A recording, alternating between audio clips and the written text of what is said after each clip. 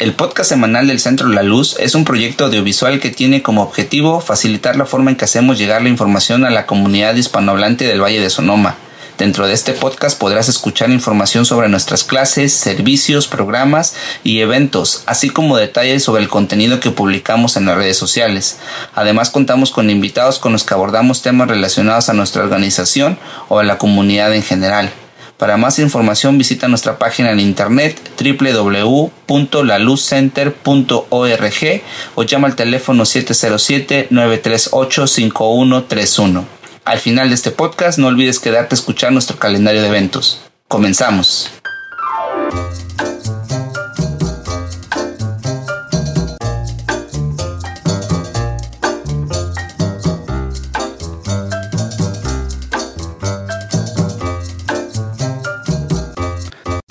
Hola, ¿qué tal? Buenos días, buenas tardes o buenas noches, dependiendo del horario que estén escuchando este podcast. El día de hoy me acompaña una persona que en anteriores podcasts había participado muy brevemente, pero que el día de hoy nos va a ayudar con mucha información al respecto de unos programas, mejor dicho, de un programa que ha estado ayudando a la comunidad que ha estado sufriendo con el tema de la pandemia del COVID. Su nombre es Tania Mejía. Ella trabaja para el Centro La Luz y actualmente está enfocada en el programa de asistencia de emergencia de alquiler del Condado de Sonoma, o como se conoce en inglés por sus siglas, ERAP. Hola Tania, ¿cómo estás? Hola, muy bien, Víctor. Muchas gracias por tenerme aquí en el podcast. Muchas gracias por aceptar la invitación. Ya tocaba. Sí, ya tocaba. Estoy emocionada porque yo siempre lo escucho, pero nunca me ha tocado estar de este lado. Muchísimas gracias por aceptar la invitación. Tania, para las personas, en el pasado nosotros habíamos tenido un podcast al respecto de este programa donde fuimos a detalle a ver todo lo que constaba dentro de este programa, cómo podía aplicar la gente, cómo eran los beneficios. Pero antes de entrar a la principal razón por la cual estás el día de hoy aquí, me gustaría que si les pudieras explicar a la gente en general de qué se trata este programa que se llama ERAP por sus siglas en inglés. Sí, ERAP es un programa que, como dices, nació durante la pandemia de COVID. Es un programa que se me hace que comenzó, quiero decir, en abril del 2021. Y lo que hace este programa es que brinda asistencia para la renta y los pagos de utilidades para la gente que renta y que ha sido afectada económicamente por la pandemia, ya sea directamente o indirectamente. Si no mal recuerdo, muchas de las personas que puedan aplicar para este programa también se les ayudaba antes, aparte de la renta, se les ayudaba también con unas cuentas, unos biles. Por ejemplo, el de Comcast, el de Internet, sí entra en las categorías. El de PG&E, el del agua, el gas, la electricidad, esos entran en la categoría de utilidades. De utilidades. Uh-huh. Entonces, aparte del, por ejemplo, lo que es la cuenta o la renta, uh-huh, estas son algunas de las utilidades en las que el programa puede asistir a las personas. Correcto. El proceso para aplicar para este programa no era nada sencillo. Algunas personas, me imagino que en pláticas que habíamos tenido tú y yo en el pasado, de repente aquí en el Centro de la Luz, coincidíamos que, pues, por ejemplo, era un poquito frustrante para algunas personas de repente el proceso. Háblanos de lo que tú pudiste notar en todo este tiempo sobre los problemas en los que se enfrentaba la comunidad a la hora de aplicar para este programa. Sí, como dices, a mucha gente se les complicaba, pues, poder submitir su aplicación por completo. Lo que yo noté es que a la comunidad latina, en general, les costaba porque la aplicación lamentablemente nada más está en inglés. Y aparte de eso, no nada más el language barrier que impone eso, también subir los documentos. Okay. Mucha gente aplicaba sin saber que iban a tener que documentar las cosas que nos estaban diciendo en la aplicación, ya sea pruebas de que salieron positivos de COVID o sus lease agreements, sus arrendamientos, sus contratos de arrendamiento. No sabían cómo subir esos documentos, se les hacía un poco difícil. Y a la población general ese fue un problema.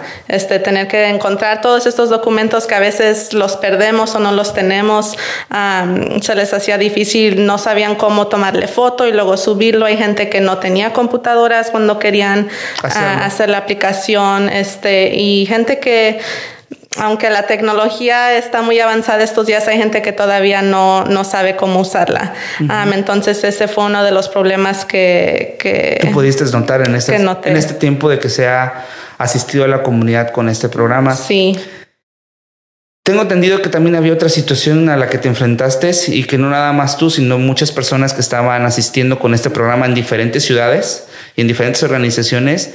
El tiempo de espera, ¿no? Había muchas personas que decían, ¿qué pasa? Ya llené mi aplicación, no he recibido nada, estoy esperando.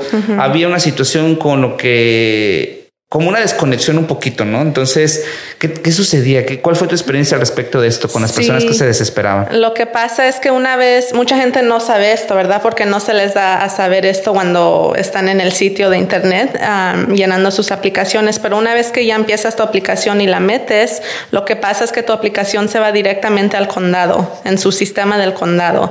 Y ya el condado asigna tu aplicación a una organización dependiendo de dónde vivas, ya sea en Petaluma, Santa Rosa, Sonoma, va a las organizaciones respectivas y eso fue el problema, que primero van al condado y luego a las organizaciones, y ese proceso solamente puede tardar hasta un mes. Imagínate. Hasta un mes para que asignen a alguien que empiece a revisar tu aplicación. Y mucha gente decía, pues, ¿qué pasó? Yo ya apliqué hace 3 semanas, hace 2, y todavía nadie me ha llamado, nadie me ha dicho si sí fui aceptado o no. Y ya una vez que ellos que el condado asigna la aplicación a la organización, también es poquito tardado porque, como te digo, mucha gente subía sus aplicaciones incompletas. Y eso te iba a preguntar porque creo que tocamos una vez el tema y me diste un ejemplo, y ahorita que estás mencionando eso se me puede venir como esta pregunta. Sí. A lo mejor las personas de repente subían su aplicación y de repente había algún documento que ellos no habían subido. Entonces voy a ponerme en el papel del condado. Entonces el condado asignaba a Tania este caso de esta familia, de esta persona, pero te dejaba saber, no sé si estaba el sistema así diseñado para hacerlo, te dejaba saber, fulanita, Víctor Ferrer metió su aplicación, pero le faltó el contrato de arrendamiento, pero aquí está su información de contacto, etcétera, etcétera. Este caso se los asignamos a ustedes aquí en el Centro de la Luz.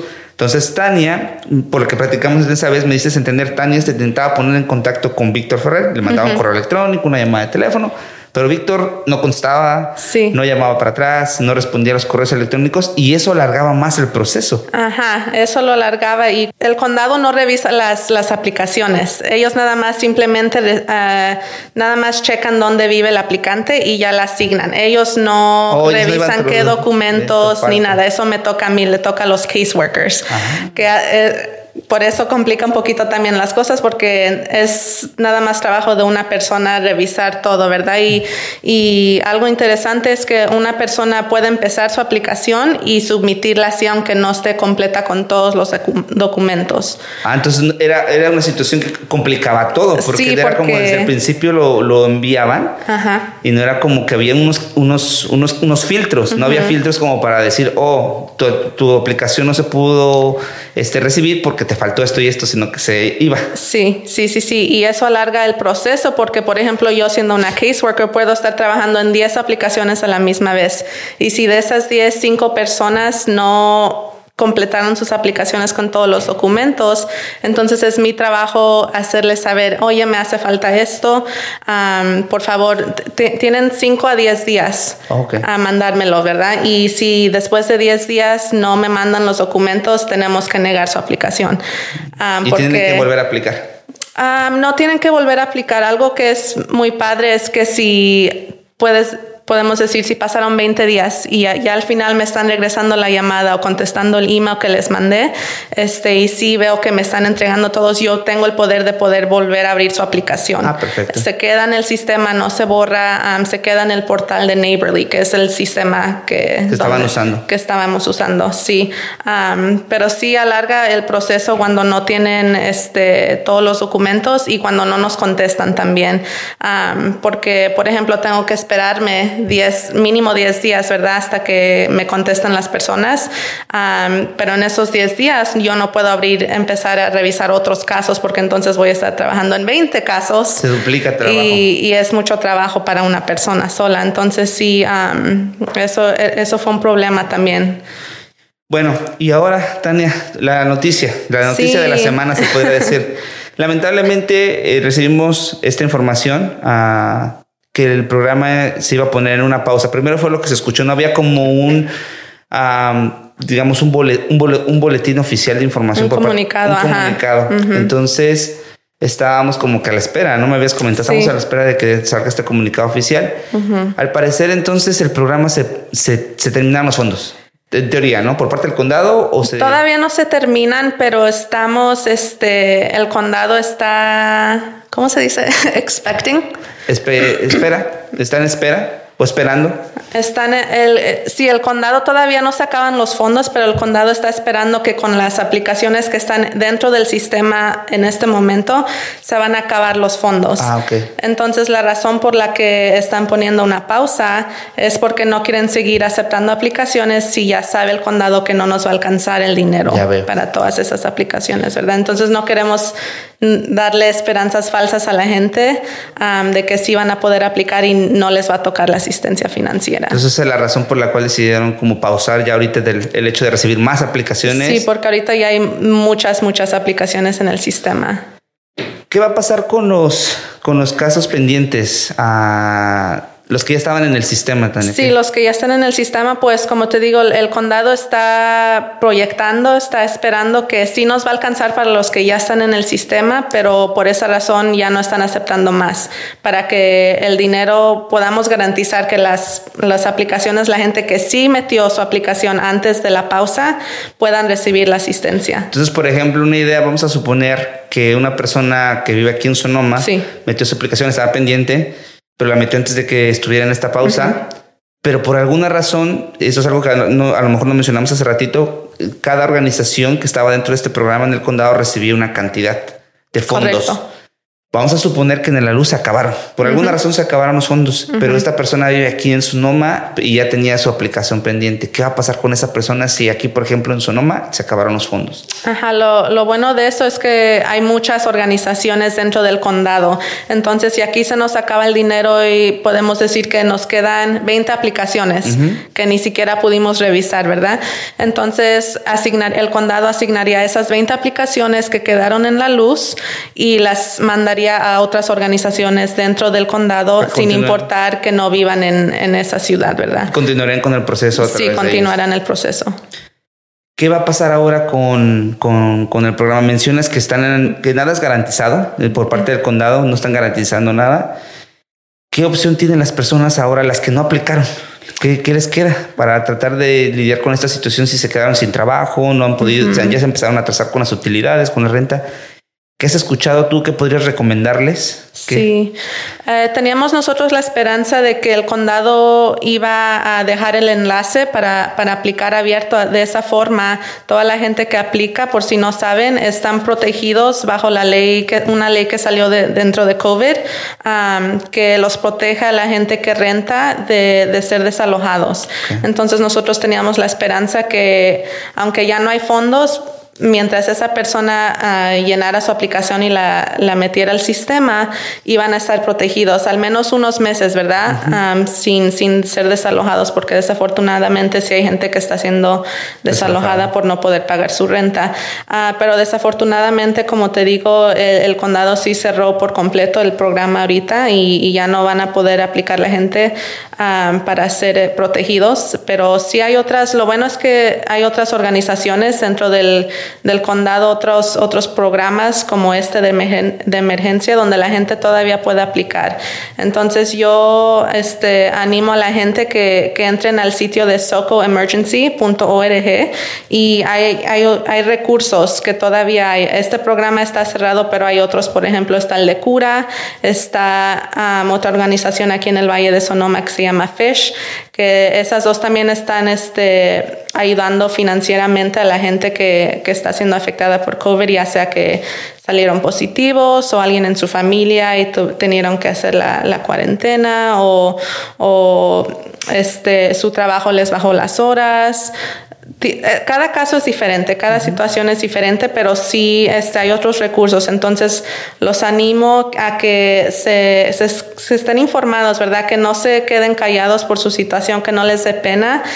Lo que vimos con ERAP, con este programa, fue que muchos de los aplicantes, eran americanos, pues no latinos, era muy poco el porcentaje. Tan solo creo que en el Valle de Sonoma, no estoy muy correcta, pero si me acuerdo bien, nada más el 30% de aplicantes eran de origen hispano. De origen hispano, hispanos y latinos. Y eso se me hace muy triste, ¿verdad? Porque estos recursos están para ustedes sin importar su estado migratorio, ¿verdad? Yo sé que esa es una razón que mucha gente no quiso aplicar, no se quiso aplicar, no les daba miedo. Entonces, por esa razón mucha gente no busca la ayuda. Okay. Pero nosotros sabemos que sí existen esos recursos, ¿verdad? Y que aunque se cerró, hay otros que todavía siguen disponibles. Y en esta página que mencionaste hace ratito, la de socoemergency.org, pueden encontrar todos estos números de otras organizaciones que están apoyando. Sería como un sitio de buena referencia para la gente, ¿no? Sí, entran, hay una sección de emergencia y le hacen clic ahí y les va a dar todo. Salen otros recursos sobre la situación ahorita de COVID. Perfecto. Sí, hay números de teléfono, sitios, sí, ahí van a encontrar todo. Y lo bueno de ese sitio es que en la esquinita pueden ponerle, hay algo que dice español y toda la información te va a salir en español.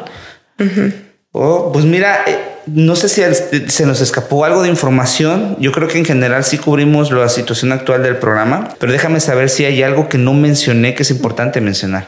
Sí, yo creo que algo que es importante mencionar es que vale la pena saber que no está pausado por el momento, pero, nada está garantizado como dijimos, pero puede ser que se vuelva a abrir si es que el condado vuelve a pedir fondos al nivel estatal o al nivel federal. Entonces hay una posibilidad, no queremos darle esperanza a la gente, pero sí hay una posibilidad y si eso es, nosotros le haremos saber a la comunidad que la paso es por ahorita, pero no nos han dicho el condado si es permanente o es temporal. Si las personas se quisieran poner en contacto contigo, tu correo electrónico, corrígeme si lo tengo mal, sería tania@laluzcenter.org. Sí. Y el teléfono aquí del Centro de la Luz es el 707-938-5131 y te pueden dejar un mensaje. Sí, nada más les va a contestar Adriana, yo creo, pero nada más preguntan por Tania y yo les podré contestar alguna pregunta que tengan. Muchísimas gracias, Tania, por la invitación. Por acá nos vemos pronto con buenas noticias. Ojalá. Muchas gracias, Víctor. Gracias.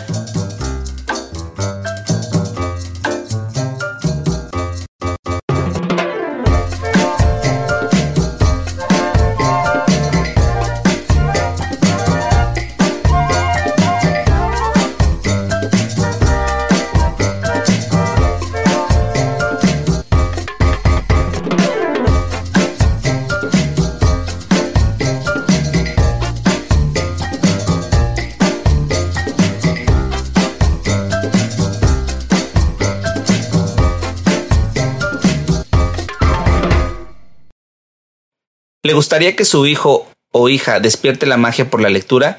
El Centro La Luz, Kids Scoop News y el Centro Familiar de la Escuela del Verano tendrán un club de lectura para niños del 1 al 5 grado. Habrá actividades para hacer de la lectura algo divertido y todos los materiales de la clase serán proveídos.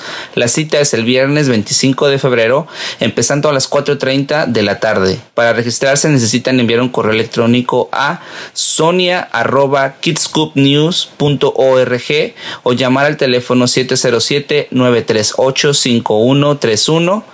El espacio es limitado. Café para Padres, un programa enfocado en padres de familia con hijos o hijas entre las edades de 0 a 5 años, estará realizando 2 conversaciones vía Zoom el día 28 de febrero y el 7 de marzo de 9:30 a 11 de la mañana. En estas charlas usted podrá compartir con otros padres de familia sus alegrías y desafíos en torno a la crianza de sus hijos, a la vez que también aprende acerca de herramientas útiles para fortalecer a su familia. Para registrarse, llame al teléfono 707-343-8829 o envíe un correo electrónico a juanita@laluzcenter.org. Este programa es presentado a la comunidad por el Centro La Luz y el Centro Familiar de la Escuela El Verano. ¿Necesita ayuda con sus impuestos? El Centro La Luz y el programa United Way le pueden asistir en la preparación de sus taxes de manera gratuita, si sus ingresos fueron de $66,000 o menos. La ayuda que usted recibirá es por parte de preparadores de impuestos certificados. Para más detalles o para hacer una cita, llame al 211 o al 707-938-5131. Regístrese para Abriendo Puertas. Abriendo Puertas es un programa enfocado en padres de familia con hijos de las edades de 0 a 5 años de edad. Durante 10 semanas los padres podrán conocer las diferentes etapas de sus hijos, al mismo tiempo que podrán estar preparados para cuando el niño ingrese o ya esté en la escuela. Algunos de los temas que se abordan son la importancia de la educación, la salud mental y física, las matemáticas y cómo se desarrolla el cerebro de sus hijos. Algunas clases son presenciales y otras son vía Zoom. El programa dará inicio el próximo 2 de marzo y las clases se realizan todos los miércoles de 10 a 12 del día. Para registrarse, llame al teléfono 707-343-8829 o envíe un correo electrónico a juanita@laluzcenter.org. Este es un programa presentado por el Centro La Luz y el programa Las Estrellitas.